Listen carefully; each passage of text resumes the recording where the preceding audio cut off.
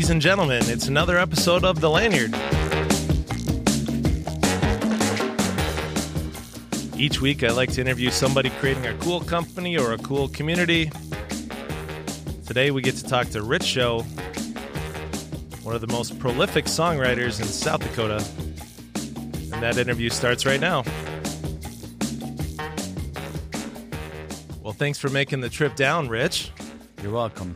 So tonight you've got a show here in Yankton. We're doing something down at the river, and it's called Writers in the Round. Tell us what that is. How I understand it is we have 4 singer-songwriters. Thomas Henges, our Burlap Wolf King, he'll be one of them. Matt D. Matt D. of the Profane Saints? Yes, Yeah. yes, that's the same guy. And then Matthew Faulkner and myself. Yeah, Matt Faulkner's been on this podcast before. We did a live show with him, and he's such a fascinating songwriter and singer, but he's got like a humility problem, and the opposite of most musicians. Like it's like he doesn't think he's worthy, and we think he's amazing. Well, good. Yeah, he's a good guy. I like him a lot. I've known him for many, many years, probably early 80s. I think I first met him and stuff. So the 4 of you are going to take turns on a guitar? And how I understand it, I don't know if we play like a song, pass it on, or whatever it is, but I've done something like this before in Sioux Falls, and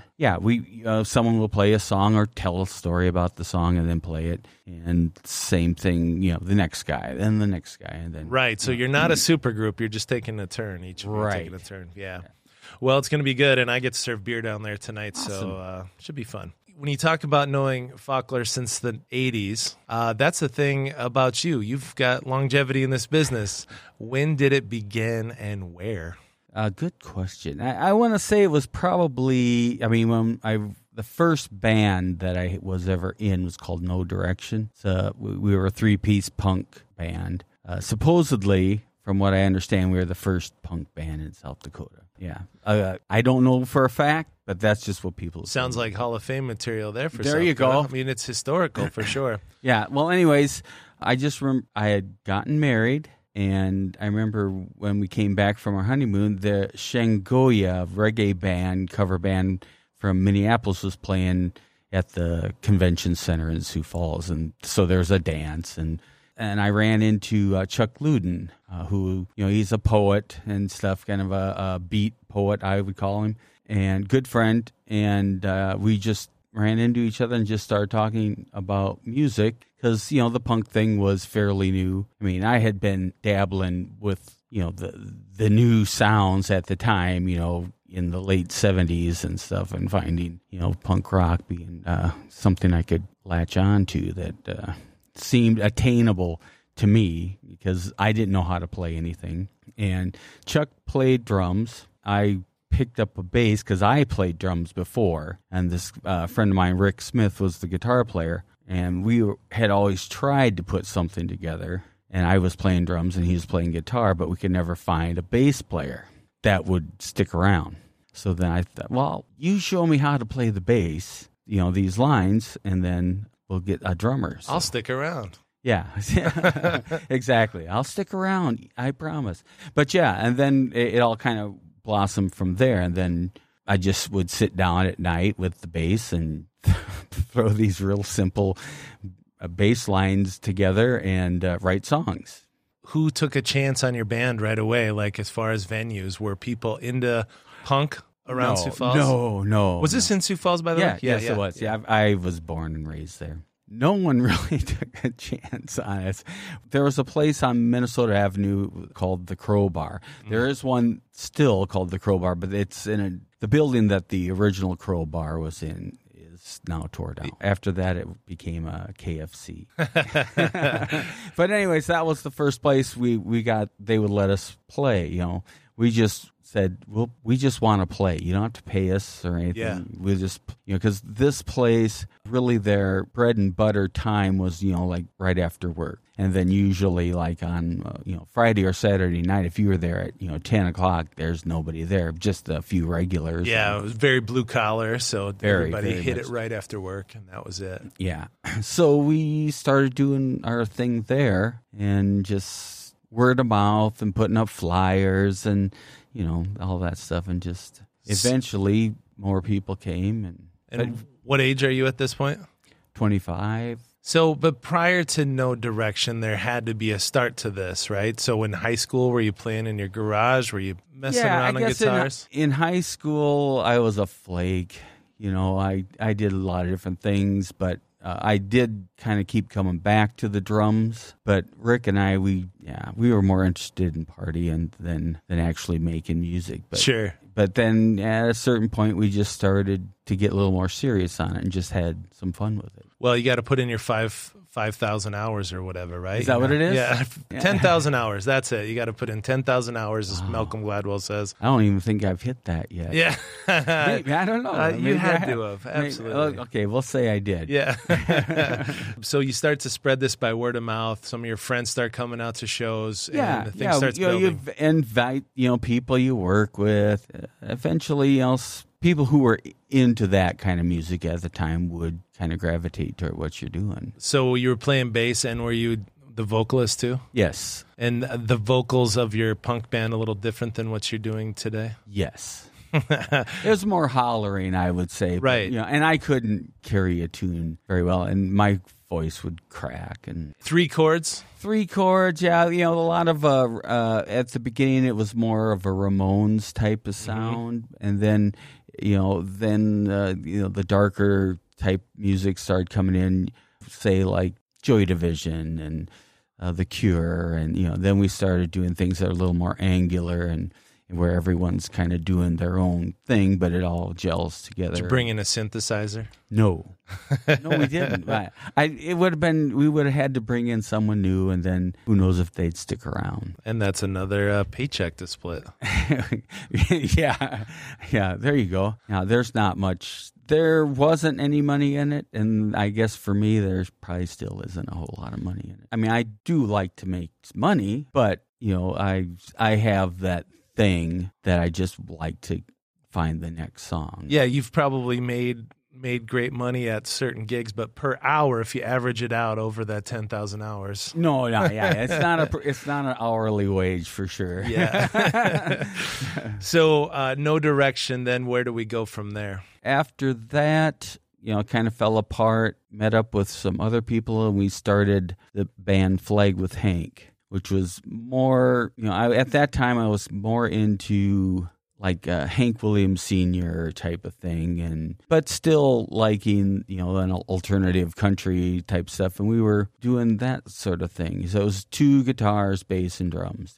Got Lance Beyer on drums, Heath Henjum on bass, and Ralph Mills played lead guitar, and I played electric guitar. And so the type of alt country bands that you're emulating at that point, or not emulating, but maybe drew some inspiration from, what were they? Top of my head, maybe Jason and the Scorchers, and then we would do like Hank Williams covers and Patsy Cline, and then we do straight out rock and songs. Creedence was a big one. They were, I guess for me, they to me emulated the American rock band. And not that I could do that. And I guess early on I realized that I'm not going to be able to be like those guys or sound like those guys, but still like that stuff. And I'll just do what I can with what I got. I might think that I'm writing a song that sounds like a Creedence song, but when it's all said and done, it's like, that's nothing like a Creedence song. Yeah. It's more like me trying to sound like, yeah. And then you kind of develop your own style, I guess. But so in those early days, were you mostly playing covers, mostly songwriting, a combination of the two? I guess with No Direction and Flag with Hank, we probably were 80% original stuff, and then we'd throw in a few covers. I remember hearing something you wrote or said once. People would play all these covers, and then they'd be like, and now here's an original for you, as if it was like this moment. Right. Like that someone from above struck down and gave him this magical thing. But, writing a song is not that hard, at least from my perspective.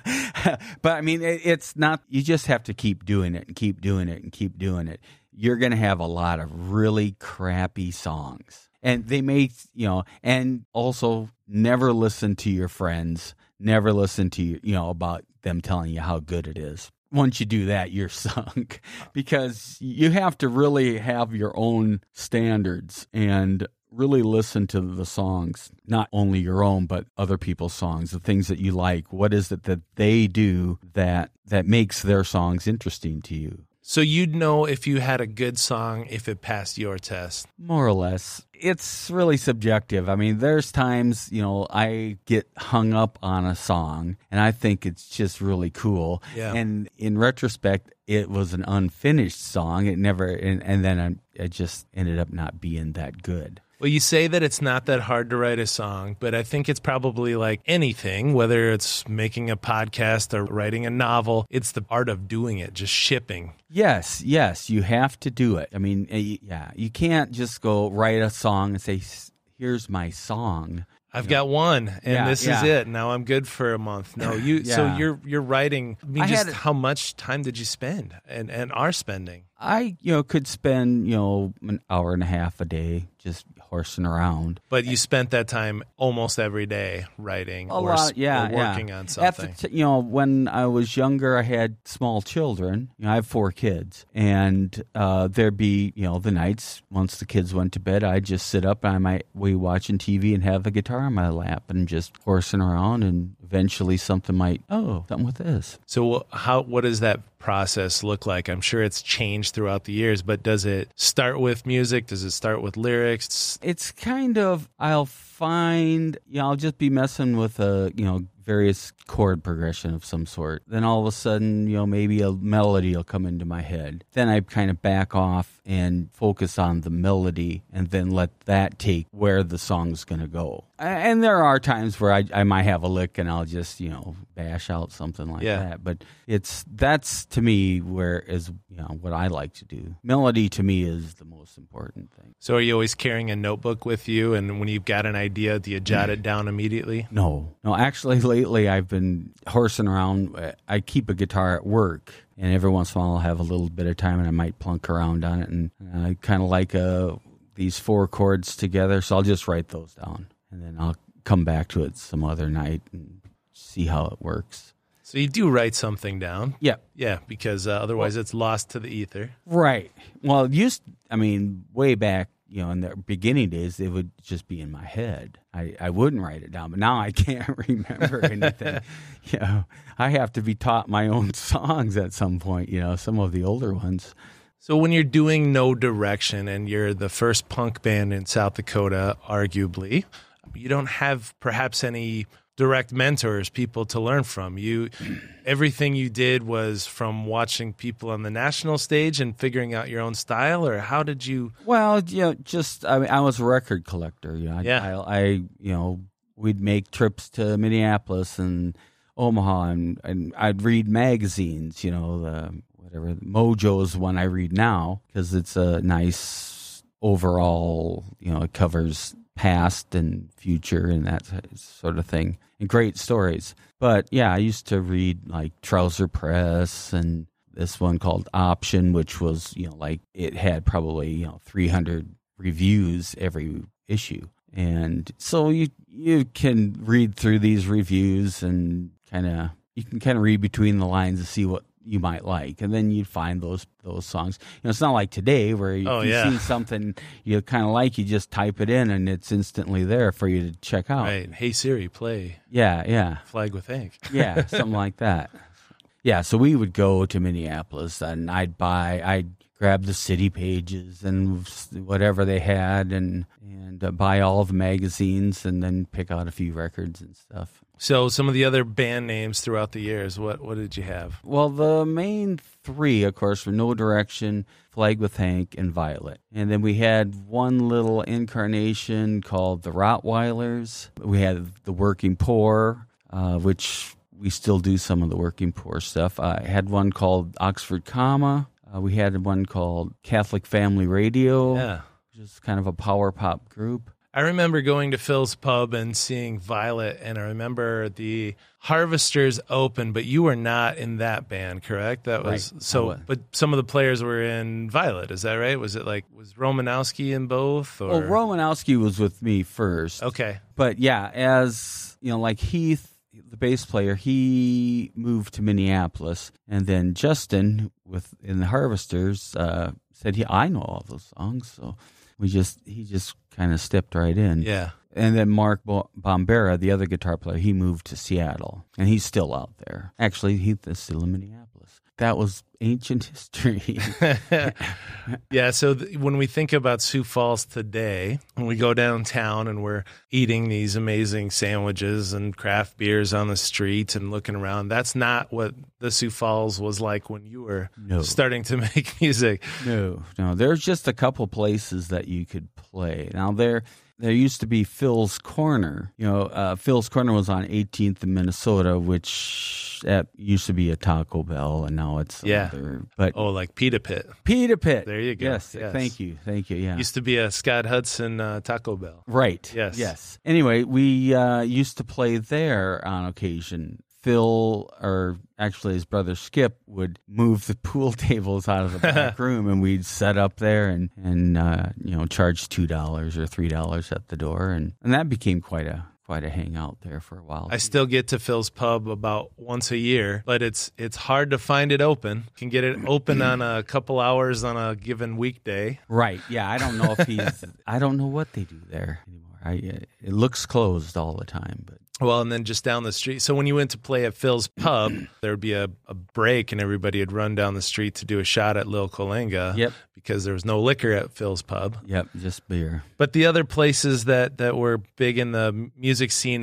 for a while were places like the Limelight. Yes. Total Drag is a current place. Yes, which I love that place. Yeah. That's a great little... And describe that. Tell me what that place is. It's an all-record store. I mean, they do probably have a few like local type CDs, but it's mainly records and cassettes that they're interested in. And they have a small little room in the back and they've got a small PA set up there, and they get all kinds of music in there. All, 2, 3 really cool things a week, depending on what you're doing. If you're doing just a solo acoustic thing, the kids that go there, they're in there and they're respectful and they watch what you're doing. You're not in a bar situation where you're sometimes background music. A lot of times that's what it is. But that's just the way things are.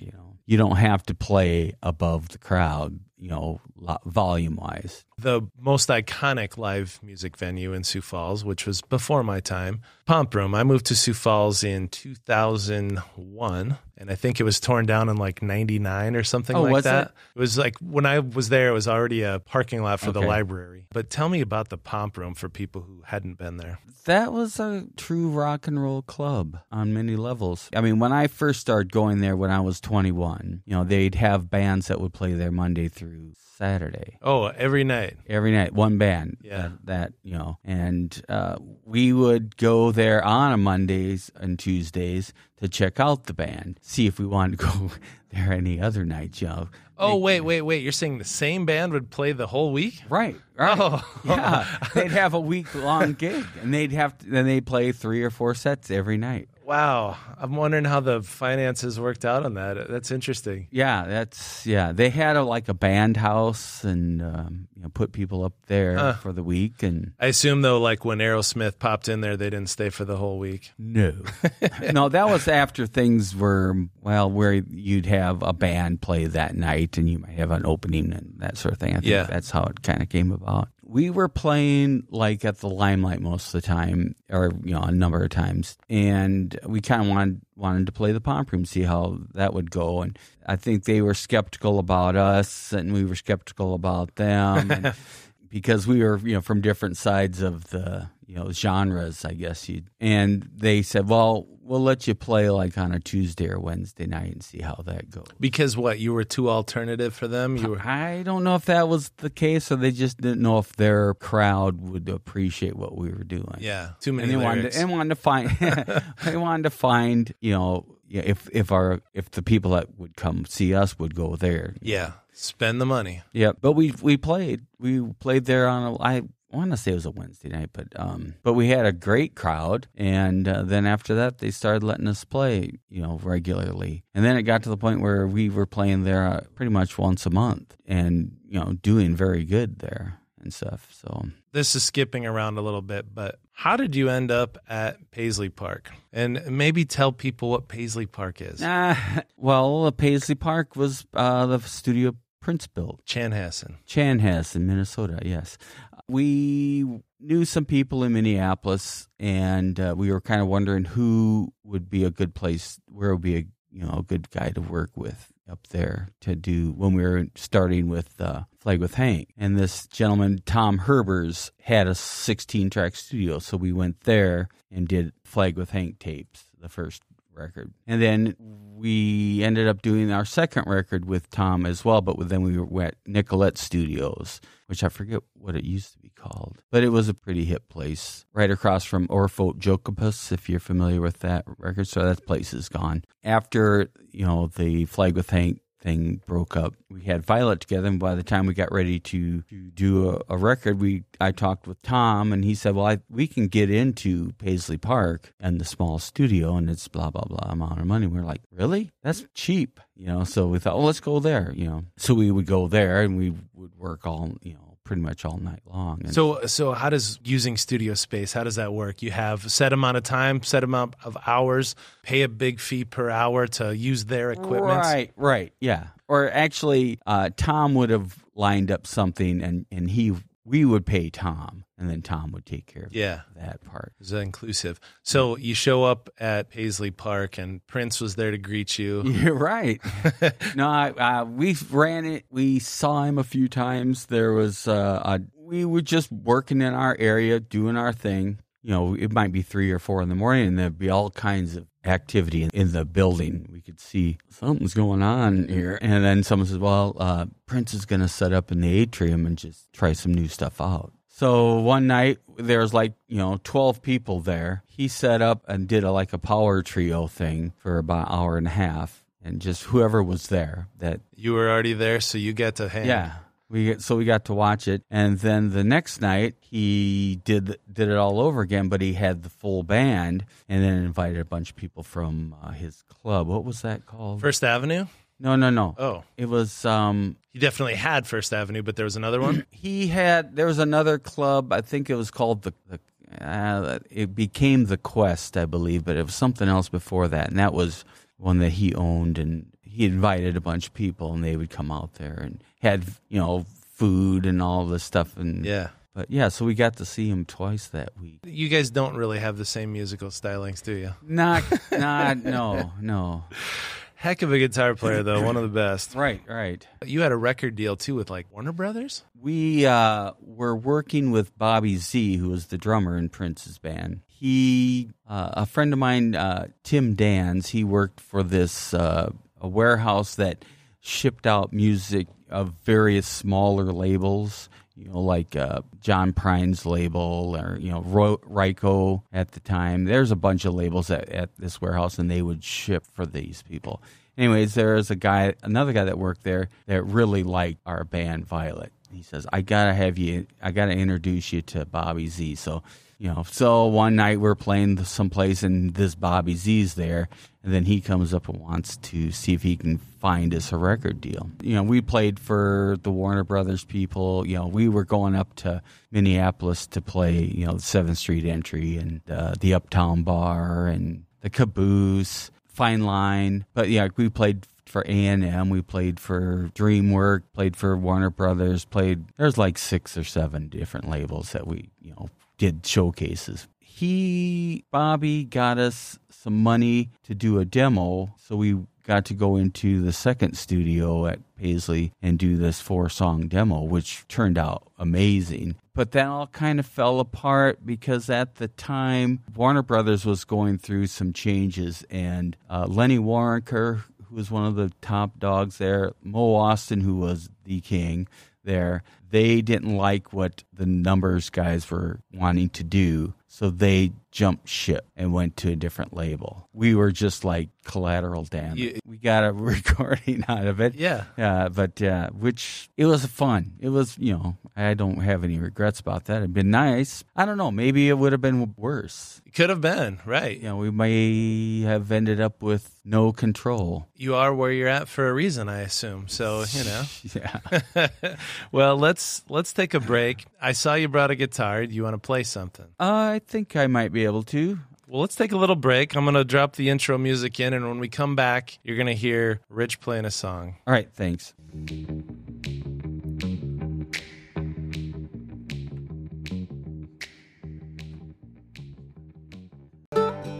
The presenting sponsor of The Lanyard is Ben's Brewing Company. We are a brewery, tap room, and speakeasy located in Yankton, South Dakota. Our beers are on tap in several South Dakota cities. Visit us online at bensbrewing.com. Good people drink Ben's beer. Hey, Lanyard listeners. It's your favorite cobblers, Brennan and Mandy. Well, we know Ben has kept you pretty up to date on all the craziness happening at Boston Shoes to Boots lately. Yes, we are in the middle of a remodel and store floor expansion. And we need the space. Boy, do we. Yes, since taking on this adventure in 2016, we've continually added brands that we felt pretty good about and that could fill a need in our store and in the community. Echo has been a big hit among men and women. Not only are their shoes comfortable, but they're well-made and stylish. We have these adorable slip-ons for women that we cannot keep on the shelves. I have them in all three colors, the black, the rose, and the pewter. Yes, she does. And for guys, they make classic styles that pair great with jeans, shorts, and slip-on dress shoes because who wants to tie these days? No one. We've also brought in Chaco. These are the strappy-looking sandals that are all the rage on college campuses. Yep, I got myself a pair to feel young again. And you know what? It worked. It did, huh? It sure did. I took them on my recent camping trip because you can take them to the beach. We went hiking and biking, and they gave me great support and comfort while I was being active and through the rest of those long summer days. Thanks for listening to The Lanyard, and stop in to Boston Shoes to Boots, where service and style can't be beat. Or visit us online at bostonshoestoboots.com. Okay, let's see. I can just start any time, right? Yep.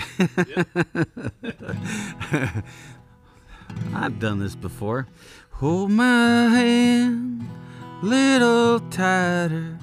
Take me from this awful place. Make my load a little lighter. Blaze that trail to heaven's gate. Take me from this life I'm living to a place where I'll be free. Just hold my hand a little tighter, rescue me. There's a light off in the distance, way beyond both time and space. Like a light that guides you into home, back to a familiar place. So if you want to be my helper, there is one thing you can do. Just hold my hand a little tighter, I'm counting on you.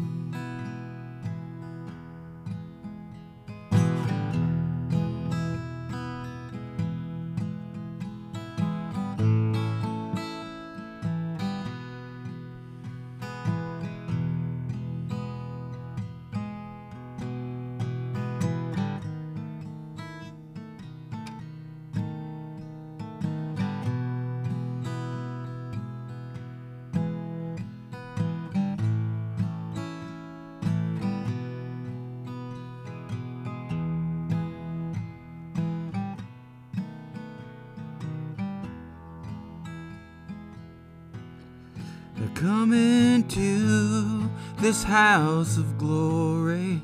Come and lay down your sweet head. I protect you from all evil. Have no fears, now go to bed. I hold your hand little tighter. hold you close. Now if you cry, just hold my hand a little tighter till the day I die. Hold my hand little tighter till the day I die.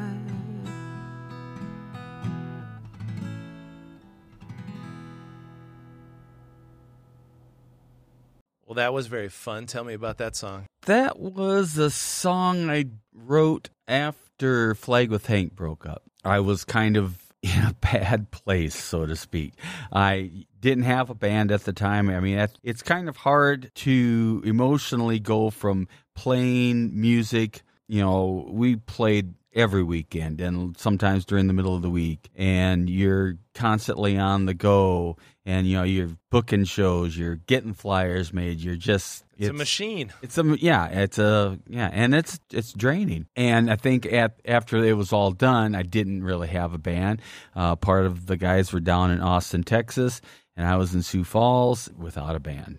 So I just took up the acoustic guitar and just started messing around with stuff. And a friend of mine had a recording deck, and he would come over maybe once a week, and we just kind of horse around. I'd have a song or two that we would record. This one was one of them. And I was just kind of trying to do something that was country. Usually when I do that song, it's more upbeat, kind of a country gospel song, you know, something like Hank would do. Mm-hmm. So that's kind of where that came from. It's just, yeah, with gospel, it's, you know, hold my hand, you know, I'll take care of you, blah, blah, blah, that sort of thing. What's the song name? Hold my hand a little tighter. I like it. So we were talking before the break about all the trips up to Minneapolis and all of the demos. There had to be a time when you were thinking about, should we just move to Minneapolis? Well, certainly, yeah. But, you know, there's a lot of other people involved besides just the guys in the band. You know, families. Families. I had 4 kids. It's really hard to consider the uproot. It's also hard, I imagine, to be gigging every weekend and several weeknights. The guys in the band,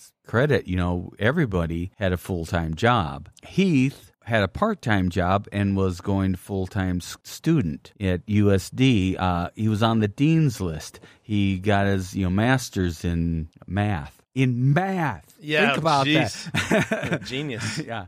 So and all while this, you know, when we were doing all that traveling and playing all these things, I mean, we if I remember right, we played like 175 shows that year. Your 10,000 hours, man. That's part of the deal. It's all those gigs, all those recordings. 175 gigs in 1 year, and we were working full-time jobs. Oh, come on. And typically people would only get gigs on Friday and Saturday nights, which comes to 100 gigs. So 175 is a push. Yeah, if they 100 would be great if you could do 100. I don't think I do 100. I probably do maybe 20 a year now, 25. When we recorded that last double album, do we want to go there? Let's talk about it. Are you talking about with the new record company? Yes.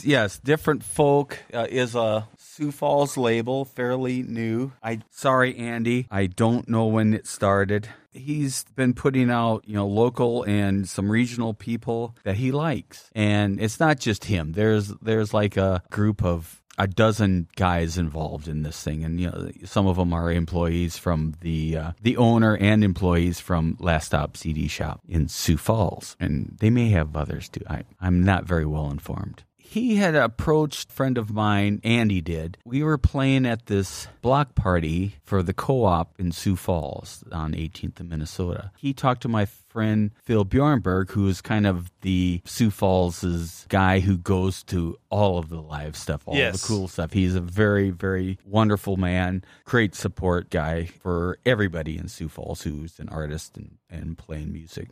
But he had mentioned to him, he said, do you think Rich would ever consider recording some songs, of his past? And so we... Were those songs already recorded? Or Yeah. So he was just wanting to update them. He was wanting to see if we would record, like a greatest hits, but just go into a studio and just do them all on modern equipment. And and with you being years older. Right. See what it sounds like. Right. Yeah. And then as it turned out, I am really methodical when it comes to choosing what songs I'm going to play or record. So I had a list of all the songs I recorded, every one, in all of the different bands and all this stuff. Like probably 500. I don't think it was that much. I want to say it was like 250 or something like that. So I started going through and thinking, with who I was going to be playing with. Lance Beyer, who is a drummer who I've played with forever. Mark Romanowski, played with him forever. I knew those two guys are for sure in. Then Mary Campbell, who is a roundabout way, we're kind of like family in a way. I've known her for many years, and Sioux Falls is kind of an incestuous type of there's a group of people that just seem to kind of swarm around each other. They might not necessarily hang out, but you know each other, and then you find out there's these common things. Feels like your tribe. Right. Well, anyway, she plays keyboards, and then Jason Haig from the Haig Brothers plays bass. And I've always loved Jason as a person. I like the sound he gets with his bass and stuff. And, we just, every time I would run into him, we just had, silly conversations and just, it was fun, we got more or less drug him into what we were doing. And it's been fun. Going back to the song picking, I could get rid of a lot of the songs, but I still had about 70 songs that I thought we could do. And instead of trying to weed it down further, I started thinking, well, what if we just recorded them all? And what was his reaction? He says, "Fine with me. Let's try it."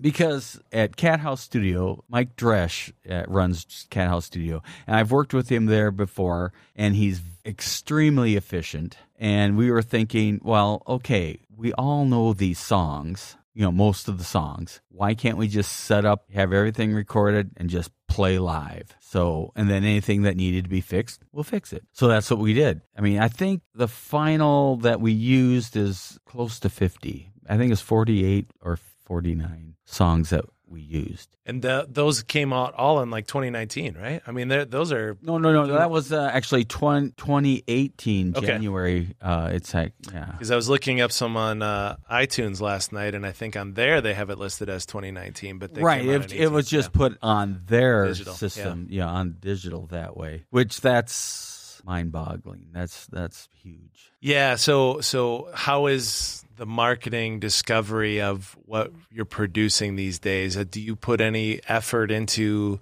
the, hey guys, come download my newest EP, things like that? Oh, no, I guess I'm terrible at that stuff. I guess what I've done is, I've sent out a few, Facebook things saying, hey, here's some links, blah, blah, blah, to people that are my friends on Facebook, and then I also have a Richard show and a Rich show. They're separate entities, I guess. One is more for the music stuff. So, and I just send it out there and see what happens. But you're not a shameless self promoter. Well, I just give you a stack of cards there.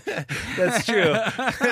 It's got a bunch of business cards. Yeah. That's as shameless as I get. Actually, this is how bad I am. I just thought of this, like after we talked about putting the stuff on YouTube and wherever. And so I made this, and it's got the Different Folk web page here, and it'll take you there, and you can look up my stuff, all of the songs that were recorded for this last project, and also past projects. The only thing that didn't get on there, I think we had some issue with some of the Flag with Hank stuff, but that's going to be coming out on iTunes and all of those formats. Again, like an issue in terms of copyright? Or? No, I think it had something to do with, maybe the master that I had or something like that.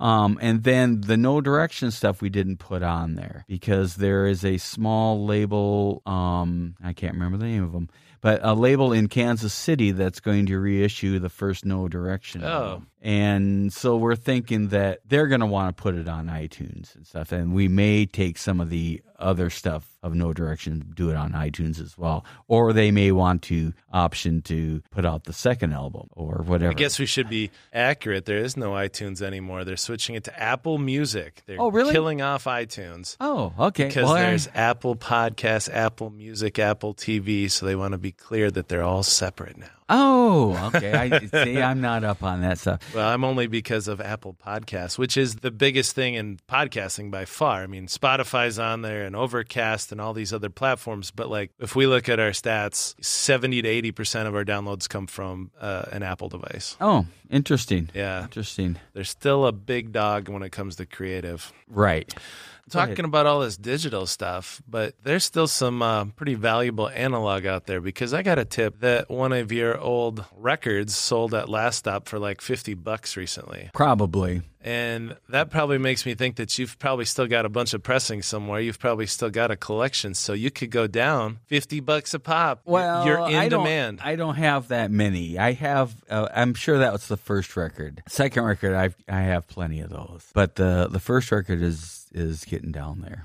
And is that with Violet? No, that's with No Direction. No Direction. Yeah, yeah. That on vinyl. We never had anything on vinyl with Violet. It was just CDs. But your branding has often been Rich Show and Violet, or Rich Show and okay. Lately, I mean, usually we kept it separate, but it just with the time we spent. I took a year to record that last group of stuff, and I wasn't playing live and all that time and then after that, then playing live and trying to promote, however you do that. This is still part of the promotion, I suppose. Yes. But I wasn't writing anything then because I was busy. So starting at the beginning of this year, I was going to start writing again. So I've got a bunch of songs coming. I'd like to switch directions big time. So we talk about the music business, and we've all been around the bar scene.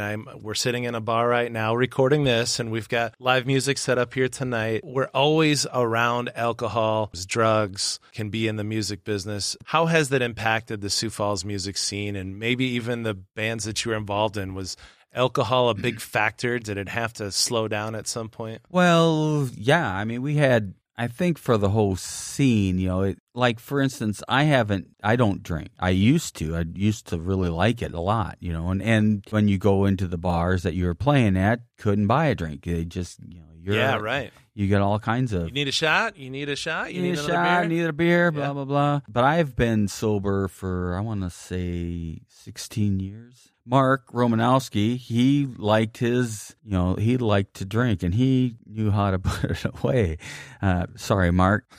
But I mean, he stopped before I did. And I think that's mainly how Mark and I have kind of stuck together for so long. And some of the other guys in the group, they drink, it's not, they're smart about it, they're adults, but I just, I got to the point where I cared more about, drinking than I did anything else. So how did that affect songwriting, performing? Did you get better?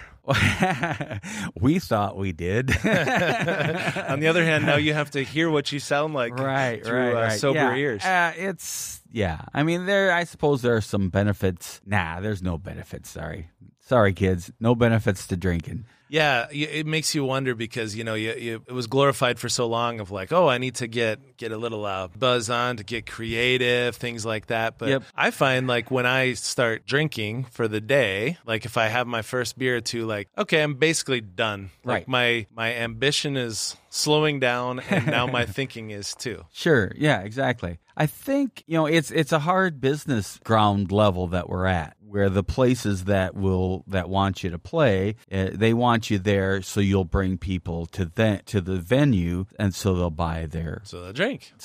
And buy it, and spend money. It's the business I'm in. Yeah, exactly. Right. Yeah, that's totally understandable. I mean, but we're up there playing, and sometimes you get the people or the one or two people that overindulge, and then they just make a spectacle. They ruin the performance for people who want to listen. Right. And the listening room thing is starting to become a thing where there's private concerts in people's homes. Yes. Because of that, because of people want to hear it and they can't always. Right. Or the conversationalists, that they're with their friends and they paid their cover, but they'll sit up front and they'll talk. And it's like, well, you guys would be better off. We would be better off. And someone else could have those seats. Yeah, that's right. And you could go and talk. I like going to a concert where I've paid $50 for a ticket and then I got to listen to the person next to me sing every lyric. Yeah. Now, as a musician, you might be like, oh, good, they know my music. But on the other hand, man, I'm there to hear you. Right. I had a good friend of mine that I worked with. He went to a Steely Dan concert and had a guy behind him who was couldn't sing, didn't have. He's just like, Peg, it will come back to you. Just, oh my word. I just learned what Steely Dan, the band, was named after the other day. What was it? This is a little risque for the lanyard audience, but it's named after a dildo. Oh, from a Bukowski novel. Okay, that's right. Steely Dan. That's right. So, all right. So I wanted to talk about 3 things that I have read about you, and I wanted to know if this was legit or if you just kind of threw those out there in these articles for bait. But tell me about the King Bing ritual. Oh, King Bings. Love King Bings. It's different than a twin Bing. It's just a bigger version. It's just a bigger version. I mean, so there's a ritual. I would eat. I don't mind. I don't care if they're the twins or a single. I like them. Can basically just get them in this area. It's a Sioux City. Yeah. Sioux City thing, Palmer, right? Isn't it? Palmer Candy Company? True or false that you would call the Palmer Candy Store? False. That was fun. Okay. Yeah. Do you know how to play the bagpipes? Never. You put that out there somewhere. Right. Well, that's a kind of an inside joke because Mark, he just had this dream about, or he thought for the longest times that I knew how to play the bagpipes. I mean, he knew that I played the bagpipes. And he'd go, yeah, you should get that. And this is after like 10, 12 years of, being around each other. And he's like, you should maybe get the bagpipes out. And then I'm like, what do you mean the bagpipes? He goes, your bagpipes. You play bagpipes, don't you? I go, what are you talking about?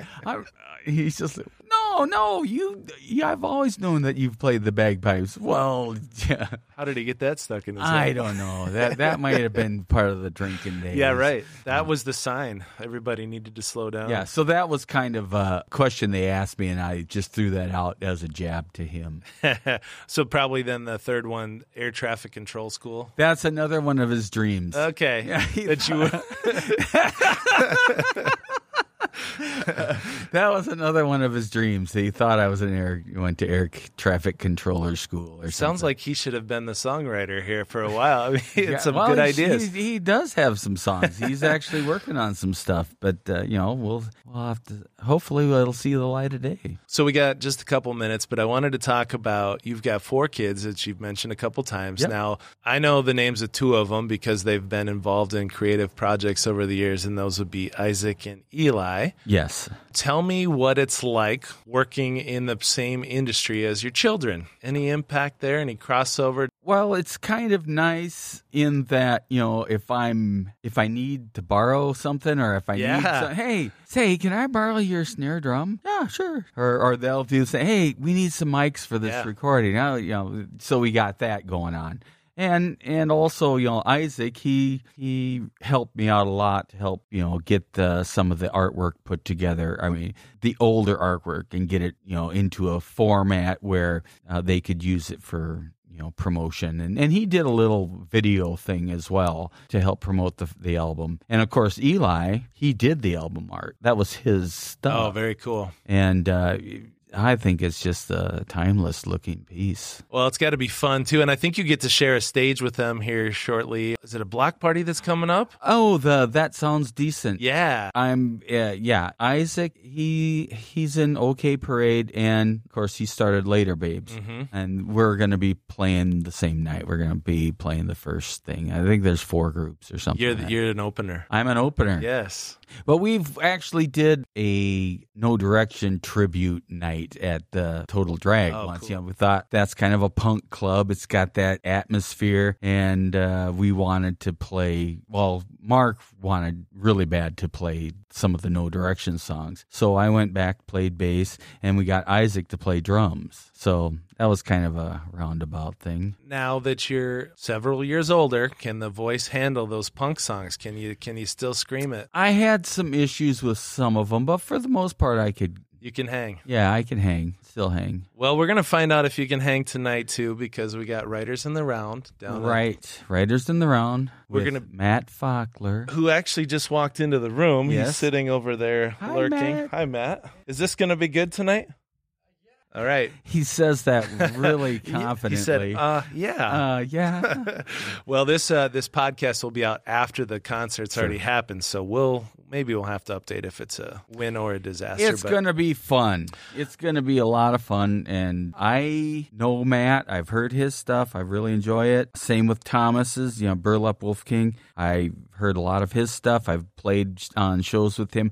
Now, Matt D., I don't think I've ever been in or seen him anywhere either. Well, and I think, the solo thing is kind of new for him. He always played with the Profane Saints, and now he's on the solo gig. So this will be really fun. Yeah, as myself, I don't do too many solo things. Yeah. Which I'm hoping to change that because I need to learn how to do that. Yeah. Plus, you know that you'll be around, right? It's kind of like back when you had to learn bass. All these people kept leaving. I had to learn bass. I'll be there. I'll be there. I'll be there. All right. So last thing, where can people hear your music? We talked about going on Apple Music as an option, but maybe a direct web link, probably right here on this business card, differentfolkrecords.com. If you go to differentfolkrecords.com, you'll be able to check out all of their releases, and there's always snippets, or not snippets, there's songs of each artist and stuff, but there's also a thing that will tell you if Spotify has it, or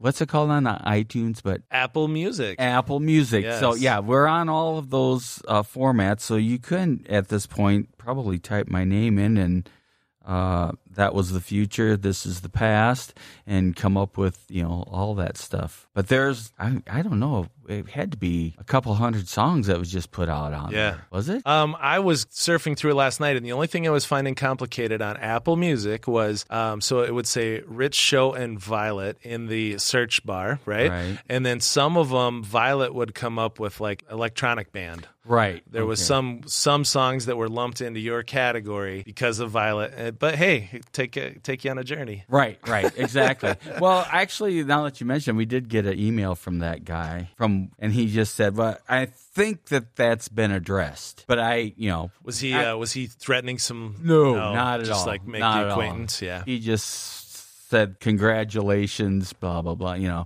Very cordial. I mean, either way, I don't care if he gets some listens, fantastic. Right. That we're all kind of in it together, aren't we? I think that's the right attitude. So, well, let's go get you warmed up for tonight's gig. Thanks for sharing your story. Been a lot of fun. Thank you for inviting me. Appreciate it. And thank you for listening to The Lanyard. We'll be back next week with somebody else who's building a community or building a business.